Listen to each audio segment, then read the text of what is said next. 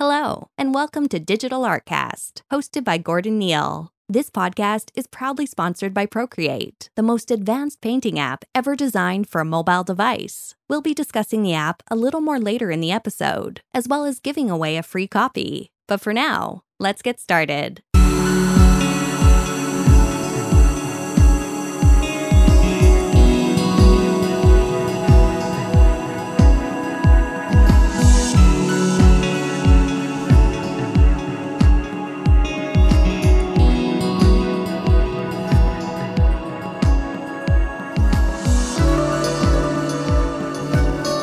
Hey guys, and welcome back to another episode of Digital Artcast.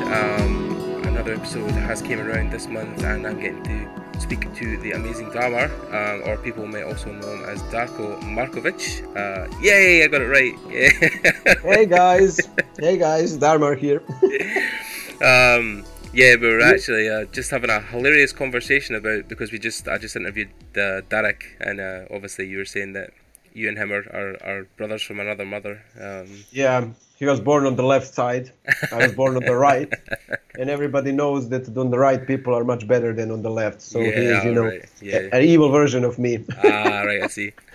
Evil step. He's a great guy. As we were talking, I met him on IFCC this year in April. Mm-hmm. And then we were in Bulgaria and we were lecturers there and we hang out a lot. And people were confusing us all the time, which was quite funny, Yeah. Every time they thought I was Derek, and it was ridiculous. Yeah. But, as I tell him always, I'm a much better looking guy, even though other people don't see it. Yeah. I'm sure you'd agree, Darko. Yeah. Thank you. Yeah.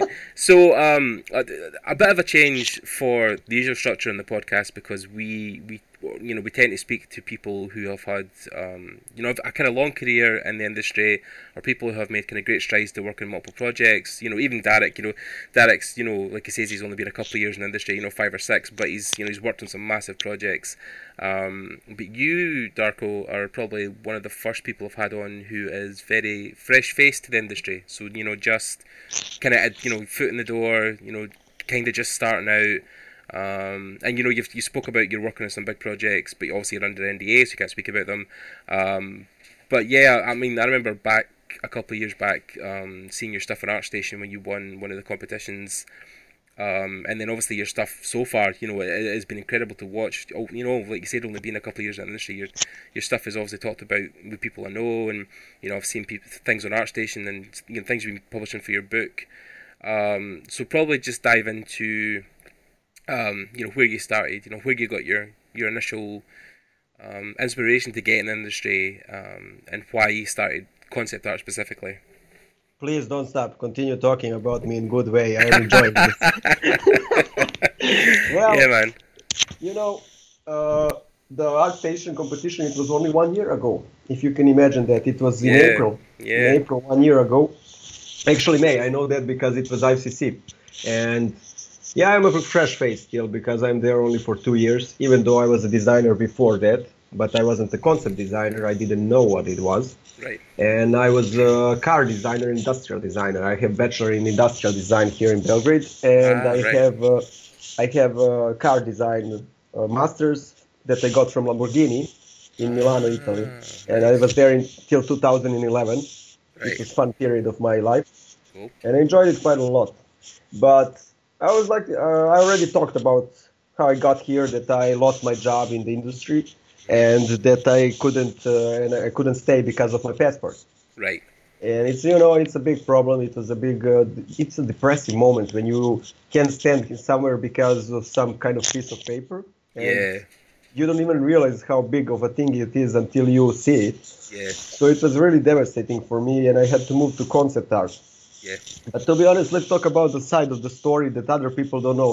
As I told myself, I'm not going to tell everything in one interview, but I'm going to share pieces of my life, because I don't like talking a lot about my life, as everybody sees that on Facebook. I'm not a guy that talks about my personal life, but I had also, before I became a car designer, people heard that story, the guys that talk with me, and I talked about it. Mm-hmm. But before I became a car designer or concept designer or anything of that, I was a student, Right, yeah. And I'm a very passionate guy, and I'm a very stubborn guy, and I talk quite a lot, as everybody can see. Yeah. And when I was a student, I was trying to enroll in design. Yeah. I wanted to be a designer, and I wasn't one of those kids that drew all the time, like most of the people in the industry. And I'm always like, when I listen to them, I'm like, oh my God, I'm not like that. I'm so bad. Yeah. But I'm a guy that I used to do a lot of mathematics and stuff like that, and I enjoyed it quite a lot. My father is a mechanical engineer. Right. So there is no art in my family. Actually, there is, but that's a different story. Yeah. And I was always pursuing some different career, but somewhere around 16 years of age, I started doing 3D. Right. And I fell in love with 3D. That was my first touch. And I didn't know much about the industry, that there is 2D, 3D, blah, blah, blah. I thought everything was 3D. Right. So I was working on 3D projects and modeling, but I was never a typical 3D modeler. I always liked to model my stuff from the head, which I must say didn't look so good because I didn't have the sense of design, but I loved it. Right, yeah. And while I was starting to prepare for the university, my father would always say, don't become a designer, there is no money there. Become something else. Maybe architecture, because architecture is not art. It's a little bit mathematics. It's a little bit art. Yeah. And I wanted to enroll on the University of Belgrade of Architecture. Yeah. And I was preparing for 1 year. Yeah. And eventually I didn't enter, and I missed 0.5 points to enter. Oh God! Wow. I was 290, let's say 96 or something like that, and the 95 guy entered. Oh shit! So Destiny put his finger there, and I didn't enter. Yeah.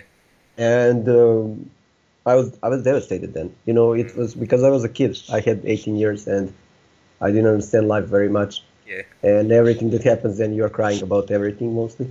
Yeah. So I was talking with my father, and my father was like, "Listen, Darko, you are not going to pause a year. That's not gonna happen." And I told him, "But I want to enter university. I want to do architecture, blah, blah." And he was like, "Why don't you go on industrial design? But it's a private university." Right. And I was like, "I don't want to go there because it's a little bit different here than in the rest of the world. Private universities, you go and you pay for diploma and you finish there." Right. So before I even entered, I wanted to apply to the regular university, but they told me that I don't have talent and that I should never do that. Oh wow! Because it's people are, how can I say that in English? People are very conservative, and when they're looking at someone else's work, they're mostly seeing what's on the plate. Yeah. But the problem is when you're looking like that, you don't see the other sides of a person. Since I wasn't drawing as a kid, I wasn't a good drawer. And in university, where I wanted to apply, 200 kids apply, and only 4 are accepted, and they all draw like beasts. I mean, at that point, when you're 18, you draw like beasts. Yeah. And I wasn't that good because I never drew before. And they drew whole life. They went to high schools that had art and everything. I didn't have that, but I had something else. I was a very stubborn person, and I work a lot.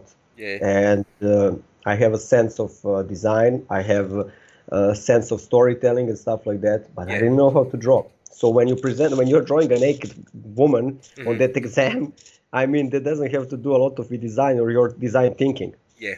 And they told me, don't do it. You don't know how to draw, don't do it. It's not you can't do it. Anyhow, I finished at the end on the private university, and I had to go because my father made me go, and I'm very grateful. And I came there, and I was surrounded by people, mostly 90%, that didn't care about art. They didn't care. They came there because they were paid to come there and to finish everything. But I got in a competition with a normal university in my head because they rejected me and told me I can't do it. I was like, I'm going to prove you I can do it. Now watch me how I prove it. So I was working like a machine. I was really working a lot. And till third year, I took every single prize in front of their nose. Every fucking prize. Like I developed a lot, and I was never stopping. And then eventually I got the Lamborghini scholarship. Oh, wow. So I was the first person from this part of Europe to get the scholarship. Wow. And I went there in 2009. And it was, when a life has a plan for you, but you're not realizing it because you're not really seeing the signs. You're only seeing the plate that we talked about. Right. I wasn't seeing the bigger picture that the life was telling me where to go, and I wasn't listening because everybody was telling me something different. You're not good enough. You shouldn't do that. You shouldn't do this. And I'm always telling people when I meet them or I'm talking with them, I'm never a person who tells them you can't do something. I always tell them, listen, maybe your sketches are not good now, but tomorrow, in 1 week, in 1 month, or eventually, if you work hard, you can come wherever you want. Yeah. Because a lot of people were telling me I can't do something. And I don't like to listen to that, you know. I don't like listening. You can't do that. I'm gonna prove you wrong. I'm gonna prove you wrong. I'm gonna work as a maniac, and I'm gonna prove you wrong. So yeah, that's a different part of my story. Yeah. Before entering the car design and everything, and then the crash that I talked about already. I'm not gonna mention it and take your time. Yeah. But yeah, I lost the job because of the passport, and then I entered concept art, and I started designing. I always was a concept designer, to be honest. When I look behind, I was always sketching something that wasn't. It was in the future. It was different. It was from my head. Even in the university, when I'm there, everybody's drawing nature or anything. I'm drawing a spaceship in that nature and stuff like that. Yeah. So it was different. And thanks to ArtStation, 2016, April, I had my big breakthrough. And since there, everything started. Wow.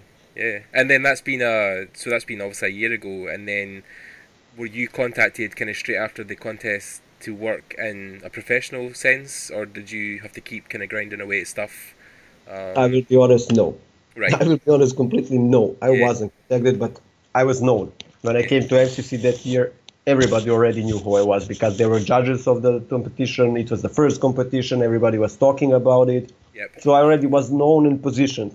Right. But I didn't get a job. I didn't get anything for 6 months. Right. And I continued to grind. And that's why I started working on a book. Because there was no job, and I'm working a lot, really a lot, and I'm not the person that relaxes a lot. Right. So I had to do something with my time, and I was working on the book, and I was improving myself. And then I saw that the book has a big potential, and I continued working on it. So after 6 months, I got the first client, and then it started from there, developing a bit, but I continued nailing the nail all the time, like using the hammer, and eventually it paid off. Cool. And then I mean, it's a totally interesting story that I never knew about. You know, you getting rejected and going to school, and then also getting the scholarship. I mean, it just shows what you can accomplish in a short space of time. I know there was a story I read a while back in Imagine FX about I think it was at the time a Polish bank manager who basically worked in a bank, hated his job, and then he left, took all the money he had from his severance package. I think he bought some equipment, like a tablet and a basic computer, and grinded for like a year. And then literally got an interview at Ubisoft, I think exactly a year after he left his job at the bank. And I think it's good. It's a good example of people, because which is difficult. I think with Serbia it might be a different culture, but definitely a school telling a student that they shouldn't do something is quite disheartening. And I think that's a make or break moment for a lot of people that, you could have turned around at that age and been like, oh well, fair enough, I'll just never try. But lucky enough, you were determined that you wanted to succeed. So it's good, man. Yeah. Well, you need to understand I always say to people, you need to understand the reality of yours. If your reality is bad at the moment, you can't run away by telling yourself it's good. Yeah. At that moment, my reality wasn't good. I was in a private university. I was with kids that didn't care much about that. Yeah. I had a competition from the other universities. I was bad. I wasn't that good. I was really bad at drawing, to be honest. My lines sucked. Everything sucked. Yeah. But I had in my mind what I wanted to do. So from my experience, a lot of people don't have the courage to tell to themselves, I suck. Yeah. I suck at the moment. I suck. I need to improve this. Or they have a different problem, and that's they don't suck in some specific area, but they're slacking in all the other areas, and they don't want to improve them because it's hard. It's hard when you're telling to yourself, I suck, But that's my approach. You have to be very honest with yourself. You can't tell yourself, I'm the best, I'm this, even though every artist wants to be the best. But you need to be very rational and say, okay, as I said to myself, this was the latest conversation with myself. Okay, Darko, you suck at characters. You literally suck. But it's not unachievable. start sketching characters, and it will improve over time. And then I was sketching and sketching and sketching. This sucks, this sucks, this sucks, this sucks. After 2 months, I started something liking. And then I posted Spiridon character. I don't know, did you see it? Yeah. I mean, it's been great that you've got him involved in the project, because obviously, you know, everybody knows Spiridon from, you know, his publishing side, and, you know, he's such a big part of the community. And me and him, obviously, I've had a huge passion together. We both worked on the Playgrounds magazine. It's been good to see that, because obviously I think it was a surprise for me as well, because I had seen so much vehicle stuff from you. And then as soon as I saw Spiridon, I was like, oh, that's really strange, because I've never seen Darko post a character piece. And it's funny when you design armor, because I think it's quite interesting, because I think armor lends itself to vehicle design as well, because it is kind of hard surface. Yeah, that's true. But I needed to design the characters, because I put the standard so high for myself that I was like, okay, man, your book can be without the characters. And I also asking some people to design the characters, and you know how it goes. Okay, tomorrow. It never happened. So I was like, okay, Darko, you are cornered. You don't have anywhere to run. You suck at character design. If you don't do it good, your book is gonna die. Go and grind. Go and draw the characters. And I was like, Spiridon, you want to be in the book? And he was like, of course I want to be in the book. And he asked for a mini bear. And I was like, man, I don't know how to draw animals still, but wait, I'm doing that. That's the next step, because I need that kind of characters in the book. And I was like, your bear will have to wait for. But we can do you. And he was like, okay, just do me. And he first thought that he's going to be a girl, you know, with blonde hair. And I was like, no, your face. So, you know, a lot of setting the goals and setting the bar high and trying to reach it. Always a little bit higher than you can reach it, because that's the way you can evolve, from my experience.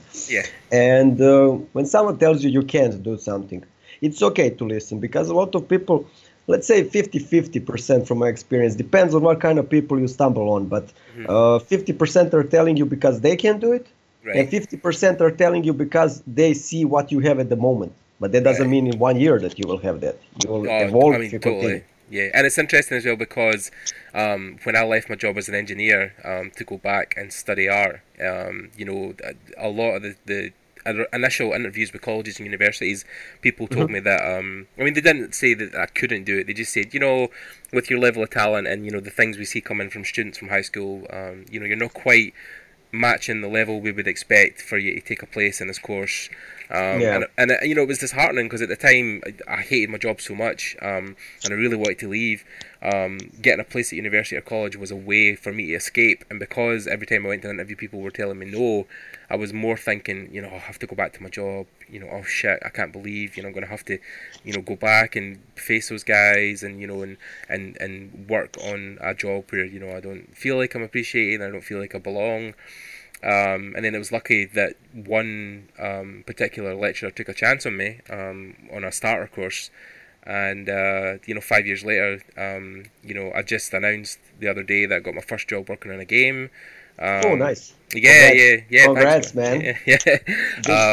Big baby steps, but yeah. So I mean, like, you know, I think for even, you know, last year or a couple of months before, I was saying to myself, you know, I hadn't done much since I left, but, you know, people were telling me at my job when I left that I'd be back in 6 months, but, you know, so far I've achieved a diploma in graphic design and in industrial design. I'm about to finish my honours degree in 3D animation. I'm potentially going to study a master's in game design. You know, I've started the podcast, I've networked my ass off, you know, like, even when I go to events now, even though, you know, I've not had a big, you know, industry job, people know who I am. And yeah, you know, and I've done quite a lot and managed to get myself a job. So I mean, it's like I'm coming from the exact same background. You know, I didn't draw much, and you know, I sucked at certain things, but I worked hard to basically get better, and here we both are. So I mean, it's yeah. But the only thing that needs to be done is work. And I see a lot of people who are saying to themselves that they are working, but they're not working. And that's the big problem, you know. Yeah, as we talked, you need to tell to yourself, I suck. I suck all the time, a little bit. I suck. You have to be very rational. A lot of people get confused. You know, the one of those artists, you can see them at the universities. When I studied, we had them a lot, that are thinking they're the best in the world, but they're average or below average. Yeah. And they have but it's like a protection to them. They're protecting themselves from working more, literally, like I'm the best, I'm the, you know. Yeah. It's okay to think that about yourself, but come on, open internet and compare yourself and you will see where you are, you know. Yeah, definitely. And again, I think it's because people sometimes live in a bubble where they aren't exposed to the outside world and don't know what is beyond university or school.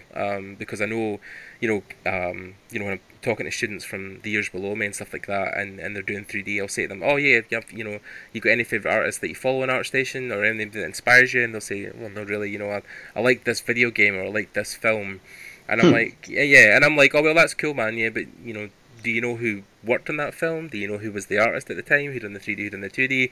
And are you an ArtStation?" And they'll always be like, "No." And I'm like, "Well, you really should look at least and see what, is out there and what people are posting." Because they're so sheltered, they just think that, the university stuff they do will be enough to get them a job. And good luck with that. Yeah, pretty much. Yeah, I mean, good luck. Yeah, the reality is gonna kick in today or tomorrow. Yeah, I mean, it was the same obviously when I was at my university. I got the chance to go and do an internship at Axis Studios in Glasgow, who obviously worked. Yeah, I saw that. Very nice. Yeah, and then I was one of few who obviously got the chance to do that, and people. I think if people could sit in that studio for a day, even just a day, and see the level of enthusiasm from the artists that work there, because everybody is so fucking talented, so driven. And it's the way you need to work if you want to be in that industry, and people at university just can't see the comparison of the level they need to reach, which is unfortunate obviously, because you want everybody in the school to do well, you want people to do well, but I think people are very sheltered, so yeah. That's true. Yeah. And then obviously, because you've done your 6 months of grinding, you've worked up, and now you're working on projects, on projects. But do you feel that you've had to work harder now that you have work, or has your pace kind of stayed the same? Or my pace was always insane. People are always telling me I work too much. It's the way it is, Yeah. Because I work a lot. I always worked a lot because I love what I do. And when I chose what I'm working on, I need to love it, because I don't know any other way. I know a lot of people who are very unhappy with their job, which is paid quite good and stuff like that. Yeah. I never had that logic. I was like, okay, I will be paid average or good, but I want to love what I'm doing. I want to love, and I want to do it with pure passion. Yeah. And I'm grinding a lot, especially because of the book. Last year I'm putting hours because I want to know where I am. And last year I had average 13 hours when you calculate everything per day, which means I work on weekends also a lot. Right. But somehow I also work out, and I also from time to time have social life. Not every time, but I have social life. But yeah, I'm when you enter the industry, you have, from what I think, because I'm fresh face. Yeah. You need to keep them happy. You need to you're not positioned, and I don't know. It's maybe my personality, it's maybe my thinking, but I always want to push the boundaries, because that's the only way to grow. Yeah. Oh no, totally. I mean, I think pushing outside of your comfort zone is something that you need to enforce. And I'm kind of saying all this kind of stuff, but I know, I'm very. I'm very the opposite of you. I have obviously put work in to a point where, I've qualified, and I've got some stuff done, and I've worked in industry in the podcast, but I know I could be doing a lot more, and I think it's always the way you should be pushing yourself to do more, because that's how you grow. That's how you become a better artist. I think when you stay. You only draw for 2 or 3 hours a day, or you only work on 3D 2 or 3 hours a day, then I think the improvement will come, but it will come a lot slower. So, whereas, within 2 years, you've won this competition, you've got professional work. If you had maybe done 13 hours a day and done 3 hours a day, you would have got a gig, but maybe 6 or 7 years from now. That's true. Yeah. But you need to understand that also, I don't come from the position that you come. I come from Serbia, and we are isolated, and I have a couple of studios here, but they are not they are not bad, but not what I want. Right. And I'm always, I always felt like a lower race, even though it sounds like shit when I say it, but like a lower race. So I had to position myself very high. And I had a teacher which was he was giving me sketching lessons, and he finished in USA, and he was always like, Darko, if you want to succeed, you need to go to USA, because USA people, you need only to be 15% better than them to get a job and stuff like that, even though it's impossible for me to go there if only company wants to, but it's really hard process. And if you go to Europe, you need to be 45%, because we are not European Union, it's the way it is.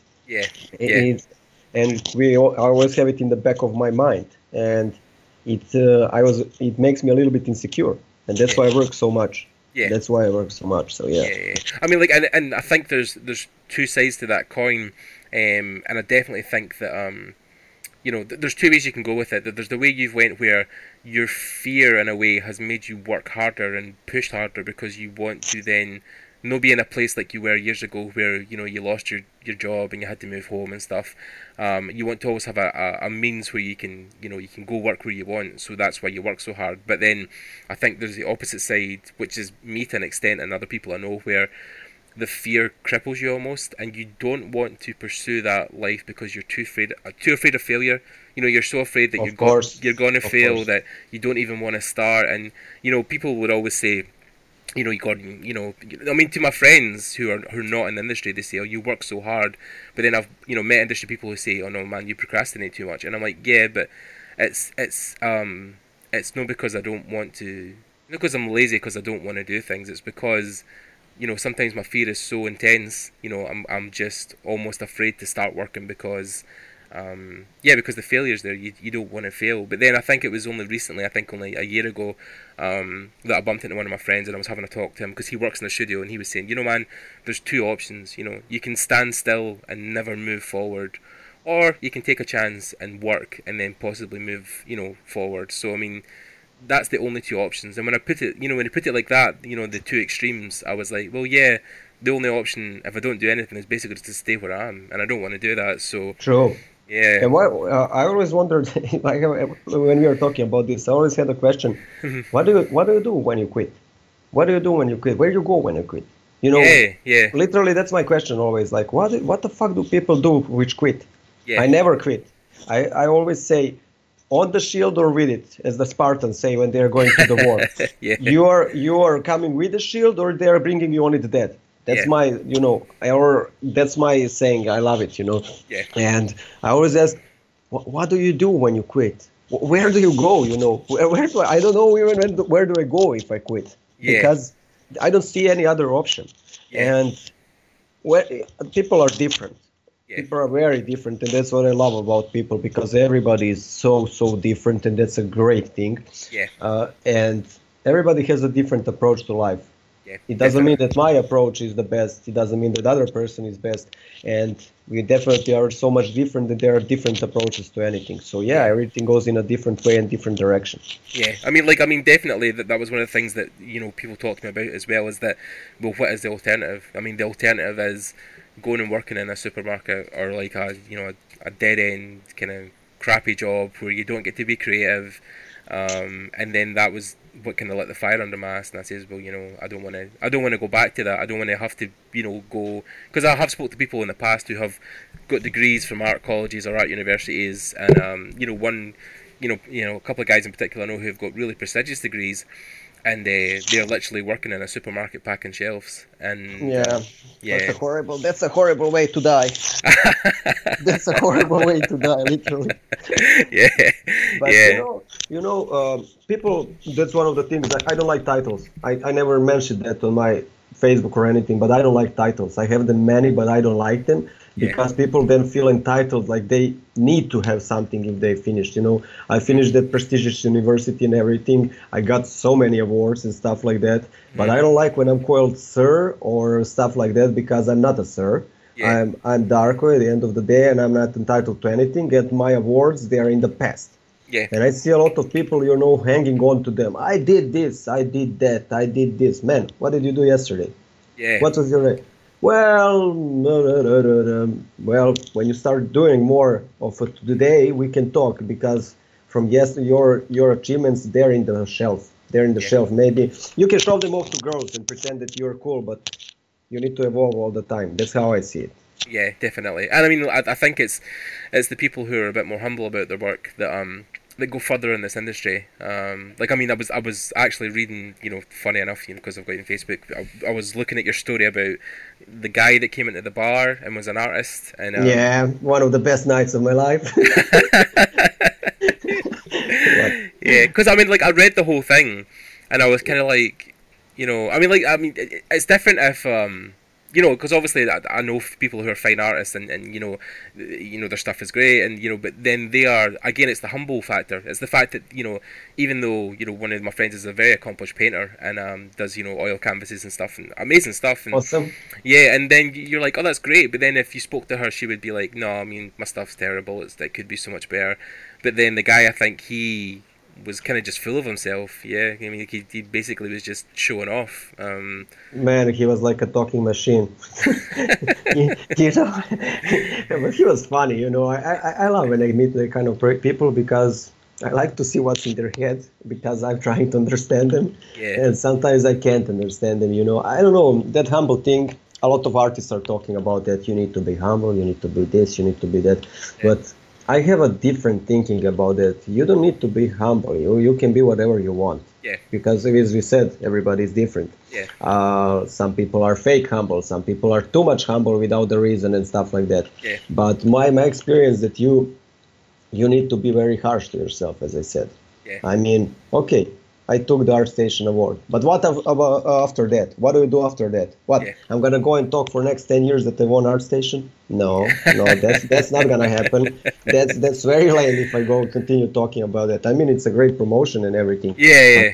But setting new goals, because I met some people who won some very big competition, and they are picking the fruit from it for next 15 years, and their work is standing in the place. Yeah. And like it's the same like 15 years ago. And they are still, oh, I want that competition, I want that. Okay, cool, but let's evolve a little bit. Let's move somewhere else. Yeah. I mean, it's like people who run a marathon once in their life and then talk about it forever. Like, like the... Yeah. Like, I'll run a 10K, like, oh, that's great. What, just recently? No, like 10 years ago. Oh, right, cool, okay. Yeah. Like a great accomplishment at the time, but then, to be using it forever. Yeah. Because we Serbians, we do a lot of sports and stuff like that. And we have a lot of sport people here. And every time when they don't succeed, they are talking about their accomplishments like 15 years ago. Oh, if I continued, I would do this, I would do that. If I continued, and you're like, but you didn't. You didn't. Why? Because you were too lazy. Yeah. You were too lazy to continue, and you maybe you were an asshole, maybe you were full of yourself. I don't know that, but I know you were lazy. Yeah. If you were that good, everybody can have a good idea. Everybody could have a good day, but not everybody can do it consistently. Yeah. Wake up, grind in pain. Wake up, grind in pain. Wake up, grind in pain, because it's painful. It's very painful. Sportsman life is especially painful. Everybody sees only the side where they are buying champagnes and stuff like that, but they don't see that they are working 6 times a day. And so sports life, I'm a sportsman of myself. I love sports, and I do everything in that way. You have to be very dedicated if you want to be good at it. Yeah, and I approach art the same way, with pure passion. And I know I'm gonna be in pain, but as I love that movie, by the way, that I'm gonna mention, as they said in the movie, a moment of pain is nothing compared to a lifetime of greatness. Yeah, totally. And I mean, it's like I've watched several kind of sports documentaries, but like one of my favorites is Arnold Schwarzenegger's Pumping Iron, which he done back in like the 70s, and he's talked about oh yeah, you go to the gym and you lift till like you fall over and you hurt, but then you grow. Your muscles grow. They grow because they hurt. They grow because you're stretching them and you're making them bigger. And it's that mentality can be applied to his entire life and everybody else's. I mean, the guy's had an illustrious movie career, a modelling career. He was Mr. Universe, Mr. Olympia, and then obviously he was the governor of California. He's awesome. Yeah, because he's had this whole mentality basically of just him and Sly. I love Sly. I love Stallone and him. They are great. They are typical workers, that work their ass off, and I love them. I mean, I always love Rocky. I mention him a lot, and also Schwarzenegger. They are great. Yeah. They are great. Oh yeah, I mean, like I'm a huge Sly and Arnie from back in in the day. But yeah, they are exactly two people who have that work ethic that they've just you know, they never give up. They've always pushed themselves to do better. They've always pushed themselves to do more. Especially, you know, Arnold and Sylvester, they've always they both came from a background where they didn't have a lot of advantages. You know, their family weren't rich, didn't have a lot of money, but they worked really hard to make sure that they got, you know, where they got to. And Arnold especially, because obviously Sylvester, you know, was getting into acting, but he was a bodybuilder for years, and you know, that's in itself is a very competitive sport. It's very hard to maintain, to be very good at it. And but it was the stuff he was doing beyond the normal competitors. Like I remember in the film, he was going to I think it was a ballerina class at the time, but then she was showing him how to basically, like, you know, like, how to stand, how to present himself, how to point his arms, and how to look more graceful. And the stuff like that was the extra mile he was going to make sure that he was above everybody else.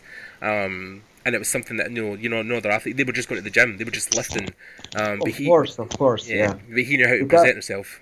When you love something, you have to do something that you don't love. You know, literally that you don't love, because every field has multiple fields in it, and it's never a single field, and people get lost there when they are doing that. From my experience, a lot of people will get lost. They are always thinking, okay, I'm a painter, and that's it. I'm a painter, and that's it. You're not only a painter. You need to learn a lot of stuff, because everything you learn, it can improve. It can improve your basic.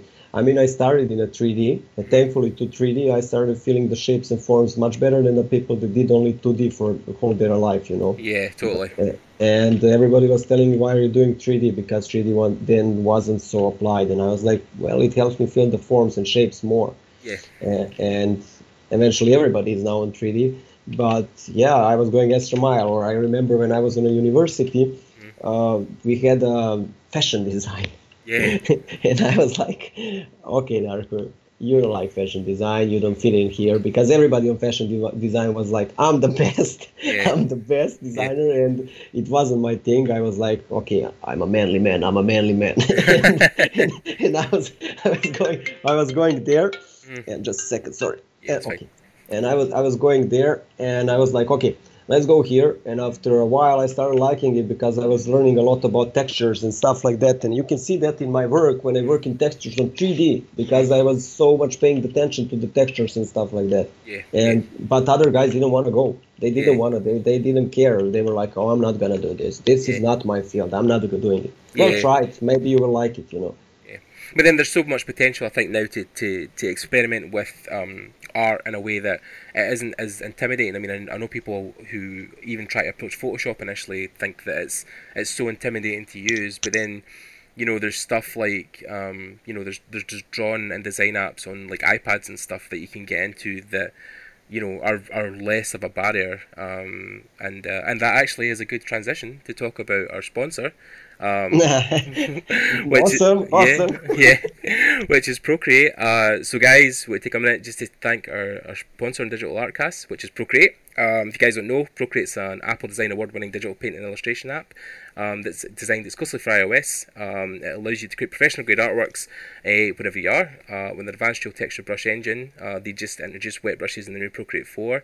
The layering system, obviously, groundbreaking canvas resolutions, which I think go up now to about 16K, which I think you only get 5 layers with, but at that resolution, you're really pushing the pixels anyway. And it's all for $9.99. You can find it through the App Store, or of course you can go to procreate.art. And yeah, I mean, the whole reason I partnered back with Procreate back in the day, I think, because before I even got into painting, I was using the app, you know, just on my iPad that I had at the time. I think it was a normal iPad, and a basic stylus, but it was a good introduction into like layering, clipping masks, color theory, you know, stuff like that. So yeah, have you had much experience with Procreate? You ever used it, or? I have never used it, but I would like. I'm seeing some stuff. It's amazing. I saw that Anthony Jones now is using it. A lot of artists, but latest that I saw like 2 days ago, he is doing it, and it looks very fun. It looks very fun. I know that Nikola Matkovic. He's working. We were sitting a couple of days ago. He was in Belgrade here, and we were talking. He's working on it, and he was like, "Man, it's so awesome. It's also portable. I love it." And I was like, "Man, I need to try that." But yeah. I tried Apple Pen like I think it was 2 years ago in Right. Brussels, Belgium. Yeah. And I was like, man, this pen is really, really good. I can't Yeah. wait to see what they do with it.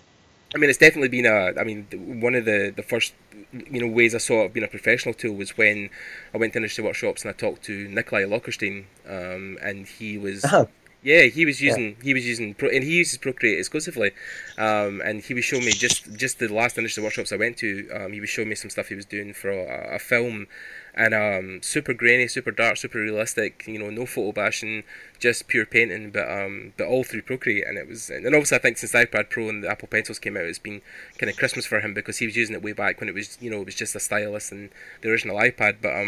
But yeah, he talks about it constantly, and it's a great app. I love it. And I think it's going to be definitely a shift in the industry where you'll see more people working professionally in it, as opposed to stuff like Photoshop and 3D programs. Yeah, it's so much new stuff. Industry is exploding, and not only Procreate, but a lot of stuff is happening. It's crazy. It's crazy how much industry is. You don't have time to try everything. Man, too many programs. I'm one of those guys that is like, I want to try everything, this, but there is no time anymore. Yeah. When I started, there was Maya only, 3D Studio Max, Maya, and Softimage. Yeah. And that was it. Now everything was so much different. Now literally everything's on the reach of your hand and for a very good price. There's so much stuff, and Procreate's, I think, one of the guys that are leading design-wise to kind of push the barrier. So thanks to Procreate for sponsoring us. Thank you, Procreate. Yes, we appreciate it. So you're talking about with 3D programs. I've noticed that you're using stuff like ZBrush and Keyshot. I mean, personally, I'm using Maya at the moment and stuff like either V-Ray or Arnold. So are you, with your process, Darko, specifically, because I think it's one where there's a new generation of people designing stuff, with a lot of your drawing skills, did you push your drawing skills, or have you used 3D as a way to enhance the form first and then draw over? How do you kind of approach a piece when you make it? Well, it depends from a project to project, but mostly I will go with the pros and cons with both from my experience. When I'm doing a 2D, a sketch, it gets much better because I'm much more loose and I'm not thinking that much, and I get much better shapes that are unique and stuff like that. But I lose the 3D in it. So if I want to translate it to 3D, there is gonna be some mistake, and that happens a lot in car design, because in car design you work for months in 2D, then you move to 3D modeling first, and you are like, what the fuck was I doing here for 6 months? How I didn't see this? It's not working. This is not the same car as in the sketch. Right, yeah. And then you move from 3D to clay, and you're again, what the fuck was I doing? So yeah, that's the con of it. You're losing 3D, but you get your personality comes out, your energy comes out on the paper. Yeah. So when you're doing 2D and when you're doing 3D, you get much more stiff. And a lot of times you can get the unique shape that you can get from a 2D, even though you're painting over the 3D, but you become stiff because of the object. But the good thing is that it's going to be exactly the same in 3D when you move, and it's going to be much easier. So I try to work from different sides and approach different sides the project. I start with the initial sketches that are in 2D, very loose, very, very loose, until I get something nice. And then I move. Depends again from a project. When I'm doing guns and smaller stuff like that, which are more boxy, I do them in Fusion 360 or in Maya immediately when I'm blocking them out in a 3D model. Right. Because they are much easier to model, and they need a precision. They need a specific precision that the ZBrush can give me, but takes me much more time because I'm so used to Maya. Right, yeah. And when I'm doing something more organic, I go in ZBrush immediately and I box it out. Yeah. But I tend to sketch for at least, if I'm doing some serious project, for 5 days, because I go from initial sketch to drawing to everything, to exploration, and then I move to 3D, and then I block it out, then I see what's not working, come back again, and yeah, that's it pretty much. Oh, yeah. I mean, it sounds like a process is usually very similar to mine's, and I think it's the way that you can now use multiple tools to basically get an end result, where it used to be that you'd maybe do some sketching and then go to Photoshop, and but then there's so many options now that even with Keyshot and stuff like that, and I've obviously seen Anthony Jones and Mache and a couple of the guys like Ash Thorpe using stuff like ZBrush and then jumping into Keyshot, put the basic material on, and then rendering. And it's such a quick process now. I mean, like even Anthony Jones shared a thing last night where you can now brush in a shape in Photoshop and then use a 3D perspective tool and it builds 3D objects for you, like instantly, just using a brush. And I was like, holy shit! Like, I mean, it's getting to a point now where even with 3D modeling, it's becoming so much easier just to make something so simple and so quick. Whereas even before Dynamesh, ZBrush was used, but it was no as tangible as it is now. ZBrush is insane. It's insane, like literally insane. Crazy. I've been told, especially for 2D artists who sketch a lot, it is more natural to work in it than most programs that require more, like you said, the block thinking mentality, like Maya and Fusion. Yeah, I was in the middle of it all, when it was happening, when it was the 3D was having a boom, and it was having a boom in a car design and every other design. Everybody was doing 3D or only. Yeah. And I remember professor coming to university. He was an older guy, and he was 2D only. And he said the problem that industry has now is that we are all getting sexy, super nice images with a bad design. Yeah, and I think that's what I was going to touch on, was that, one of my heroes, and, I was lucky enough to meet him, but, Scott Robertson was a big influence on a lot of people, and he obviously started in car industrial design. Awesome. He is awesome. But then I think, like you said, with industrial design, I think that's almost what games and movies are becoming. It is a way of industrial design because, you're making these things that are then going to be implemented into movies and games, and they have a design purpose. Like a gun has to fire a certain way, it has to have mechanics. A piece of armor has to open and shut a certain way because of real life, engineering. So I think industrial design is a very good grounding for what you come into the industry. I mean, do you feel the same? Do you feel like it's been a positive in your design process? Well, definitely it was, and it is still. Because industrial design, we are becoming industrial designers. It's not anymore only a sketch. We are moving into making stuff and stuff like that, And video games are evolving quite a lot in that aspect, Before games, when you look at it, you are like, mostly, how the hell is this working? Most of the stuff. Yeah. But now it has evolved so much that it's becoming a functional object, a really functional object. You look at the new games, they are like you can print it out of the game and you're getting something that is functional. Yeah, 100%. And obviously, like, you'll find that with vehicles as well, that, the stuff that like the Earth Giant that, you designed for the ArtStation competition, I could see that, like, obviously not in maybe modern times, but, 20 years from now, that is something that, the construction industry could be using. It's something that they could be, utilising. And it's that practical effect that, I think when you can see the real world application, it makes it more believable for people when they then play it in a game or see it in a game or in a movie.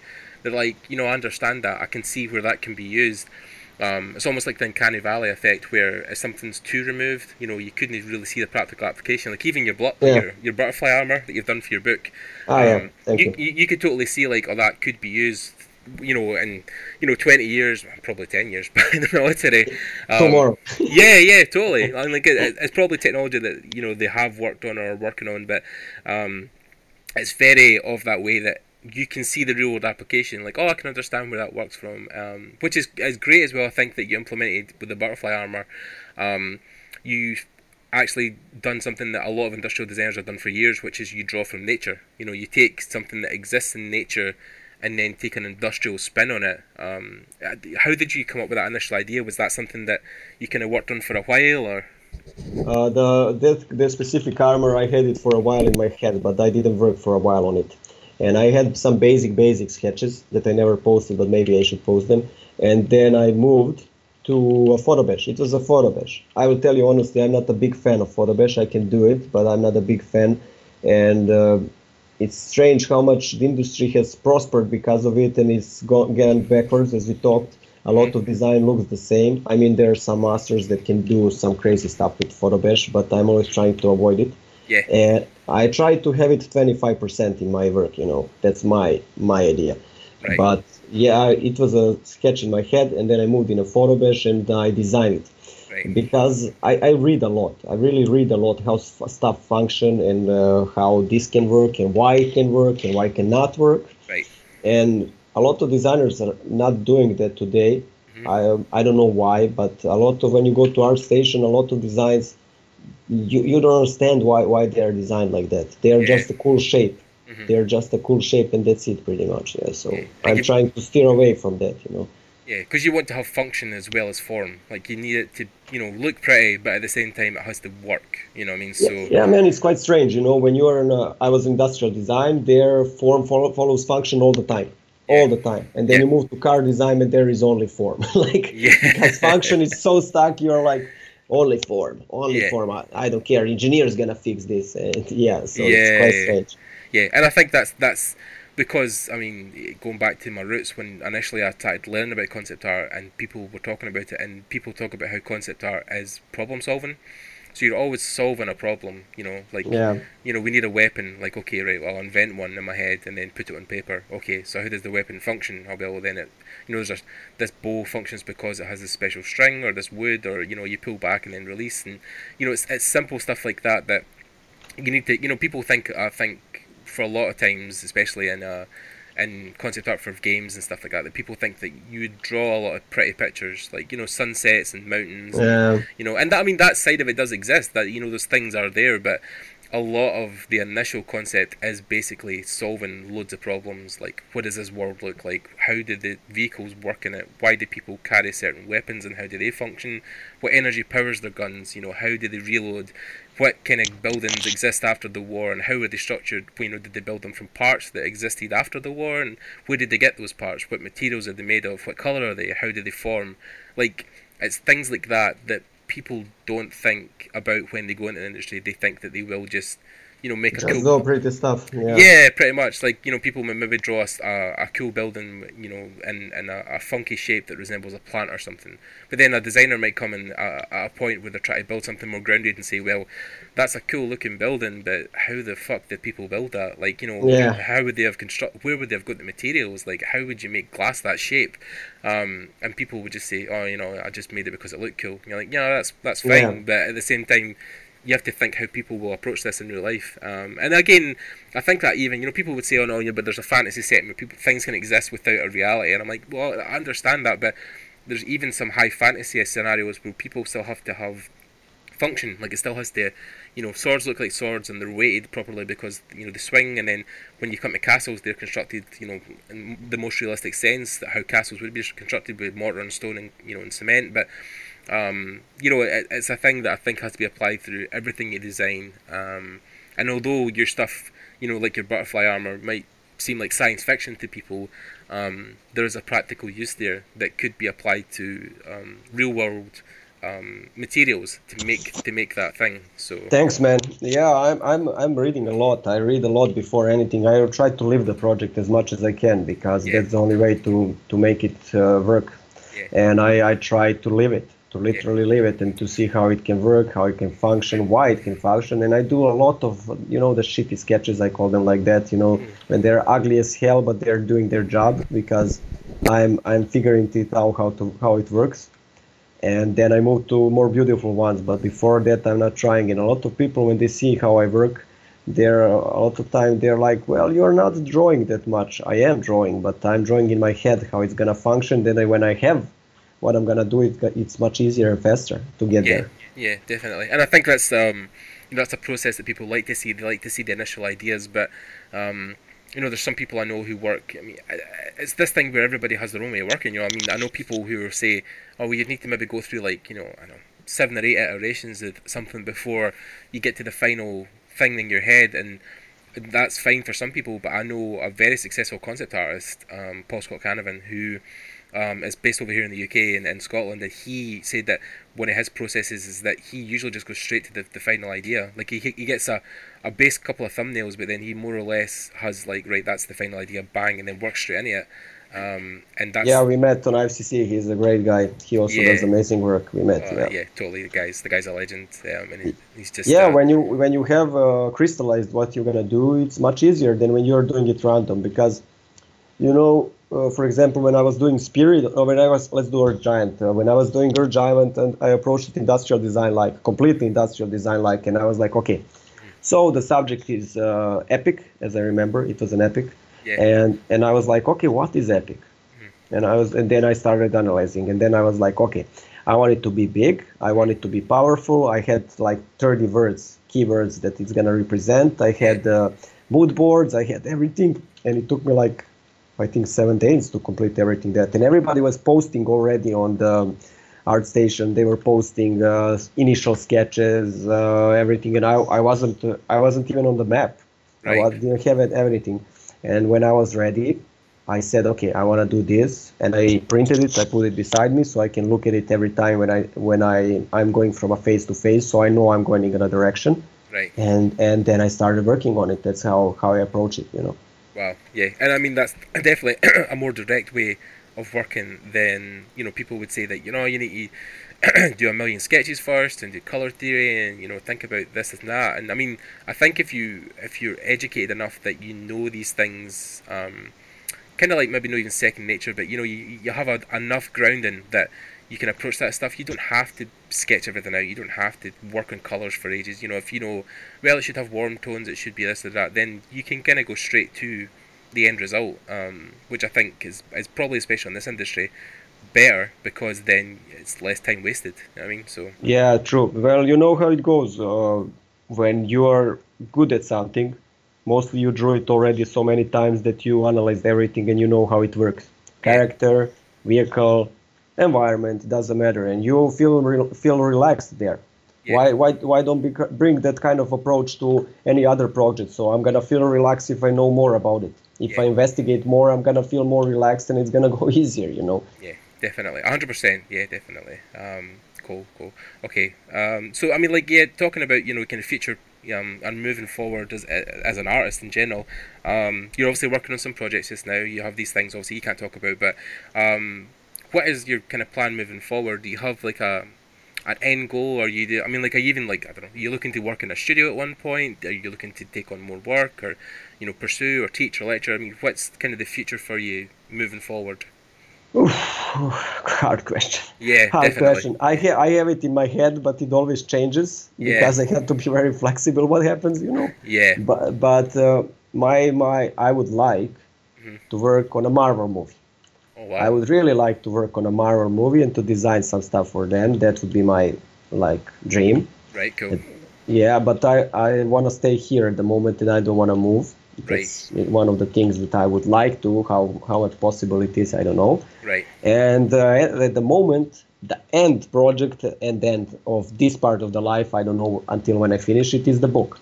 Right. So I'm putting a lot of effort in it. I would cry if it doesn't go good. so yeah, that's the end effort of this part of the life, and then we will see where I move later. I don't know where it's gonna take me, but I would like to work for Marvel, because they're at the moment kicking some ass, and I'm like drawing over their stuff, and I'm like, oh, this is so cool, so cool. Yeah. They're great. I mean, it's not an impossible dream, at least. I mean, I know plenty of people who work on the Marvel franchises, and then they just started by doing basic concept work and then just got the call to work on the films. So I mean, it's not impossible. It can happen. So well, anything can happen. We shall see. We shall see where it goes. But yeah, that's the idea, And the book, I wanted to do the best and then see what happens. Maybe try to push it in some direction as Dan Luisi did.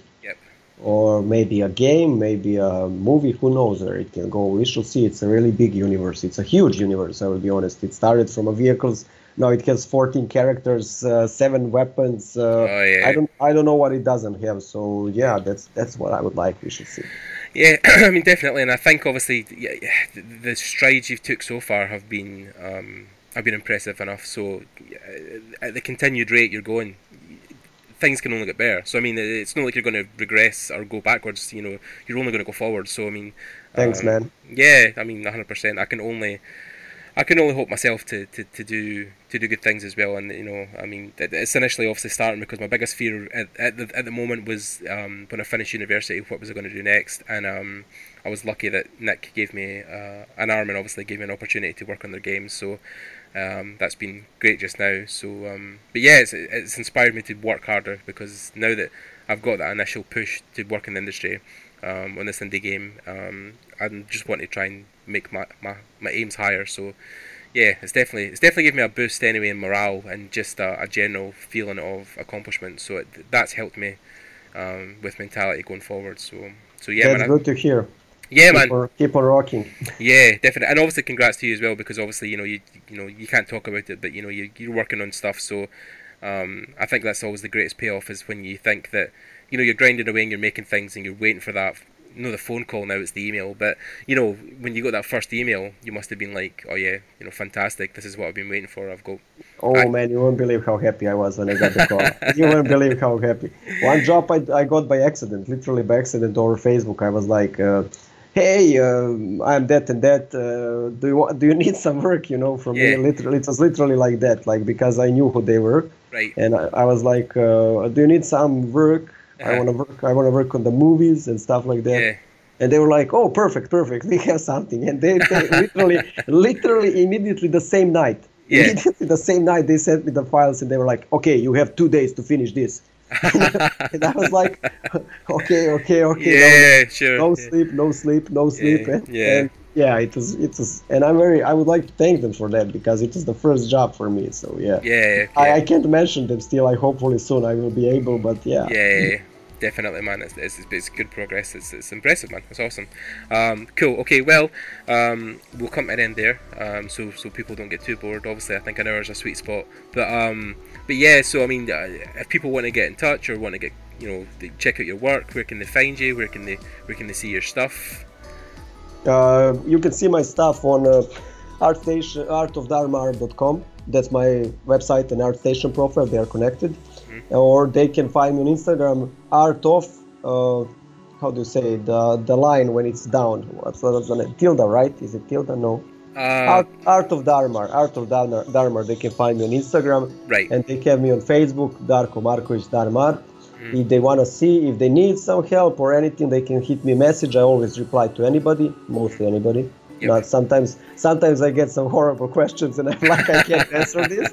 But if they need any help, they can hit me up whenever they want. I'm responding to anything and try to help everybody, because I knew how it was for me when I was new. Nobody was there, so whenever they need something, they can hit me up. Yeah, I think with things like IFCC and industry workshops and Trojan Horse, it's good that we know there's this kind of family community spirit that we all kind of harbour and help everybody out as much as we can, because we've all been there, we've all been starting. So I totally understand. And our final question would be, when's the book coming out? Do you know yet? Hopefully in next year it should come out. Hopefully I should bring it. We are talking about the IFCC and stuff like that, and I want to say hello to Marco, because we became really good over time. Yeah, he's a great awesome. time. Yeah, he's awesome. I hate him sometimes, but he's awesome. I would like to say hello to him. Yeah. And hopefully I will have the book on the IFCC or 2 months after it. That's my plan. Right. If I don't spread the story more, because it's already huge and I can't go over 300 pages. Right, okay. And I'm already on a lot of pages. I don't know how that happened, but when I finish the characters, I'm starting. As I talked with Spirit and everything, we should start to agree where to move, because probably he's gonna publish the book. Right. If he gives a good price. Did you hear, Spiridon? We need a good price. Yeah. Do my solid. So that's it pretty much. Yeah, awesome. Okay, man. Great. Well, it's been great talking to you. Thank you for coming on. Yeah, and sparing your time. I know there was initial bumps in the road, but we got there eventually. So, and yeah, man, it'll be great. For everybody else, check out Darko's work. Obviously, it's awesome. Thank you. Yeah, and yeah, stay tuned. If you guys want to leave a comment and a like down below in the comment section, usually through YouTube, or leave us even a review on iTunes, wherever you listen to us. I'll pick a name at random to whoever responds, and you'll get a free copy of Procreate, which we do every time we have an interview. We get free codes from Procreate so you guys can get a taste of the app.